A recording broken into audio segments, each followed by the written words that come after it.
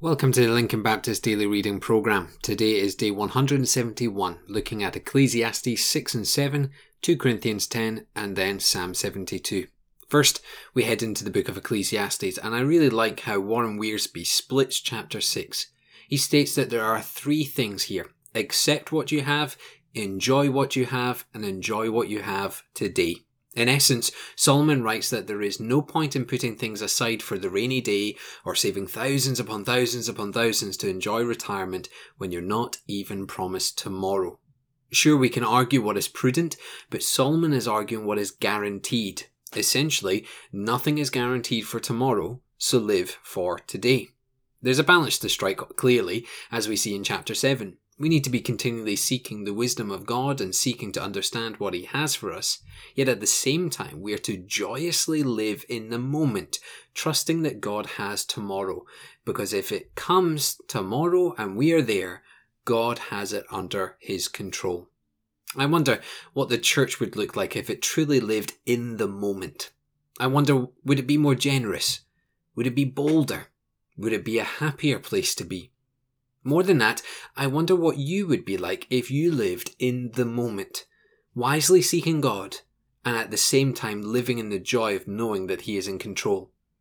Do we need to live in the moment, as Solomon declares here, and understand that Jesus will truly bless us when we do so? Certainly something we do need to ponder. Let's head into 2 Corinthians. Paul is known for his strong and bold and theologically heavy letters. The question amongst many was why he was so bold and showed such high authority in his letters, when in person he seems meek and mild. The challenge is that if Paul is to write in such a way, then surely he should live in such a way. Now, his defense to such an accusation is concrete. Paul writes bold and lives bold. What he writes, he lives.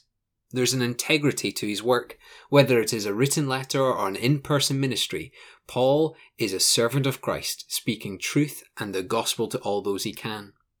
When you take a step back, people to this day still struggle with the letters of Paul. They still find them hard to accept and still think he is speaking boldly, almost too boldly.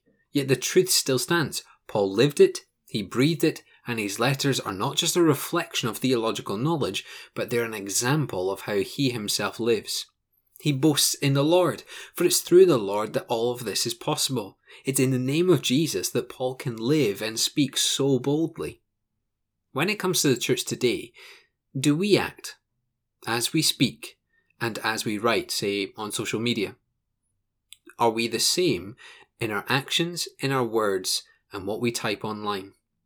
The defense of Paul was that no matter where you look, you will see the same man, a gospel-focused servant of Jesus.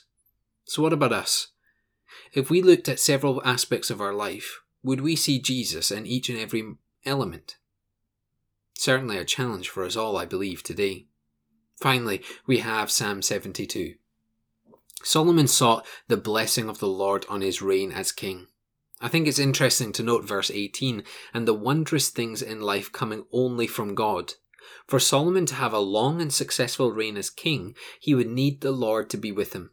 His success was dependent on his faithfulness to the Lord and the Lord responding in faithfulness. The reason I think this is interesting is that we often go to the Lord when we have things that are tough, asking the Lord to help. Yet when we see an answered prayer, how often do we return to the Lord and praise His name? You see, we're really good at asking the Lord for things, but we're not as good at recognizing that answered prayer deserves praise to the Lord, for the wondrous things come from Him alone.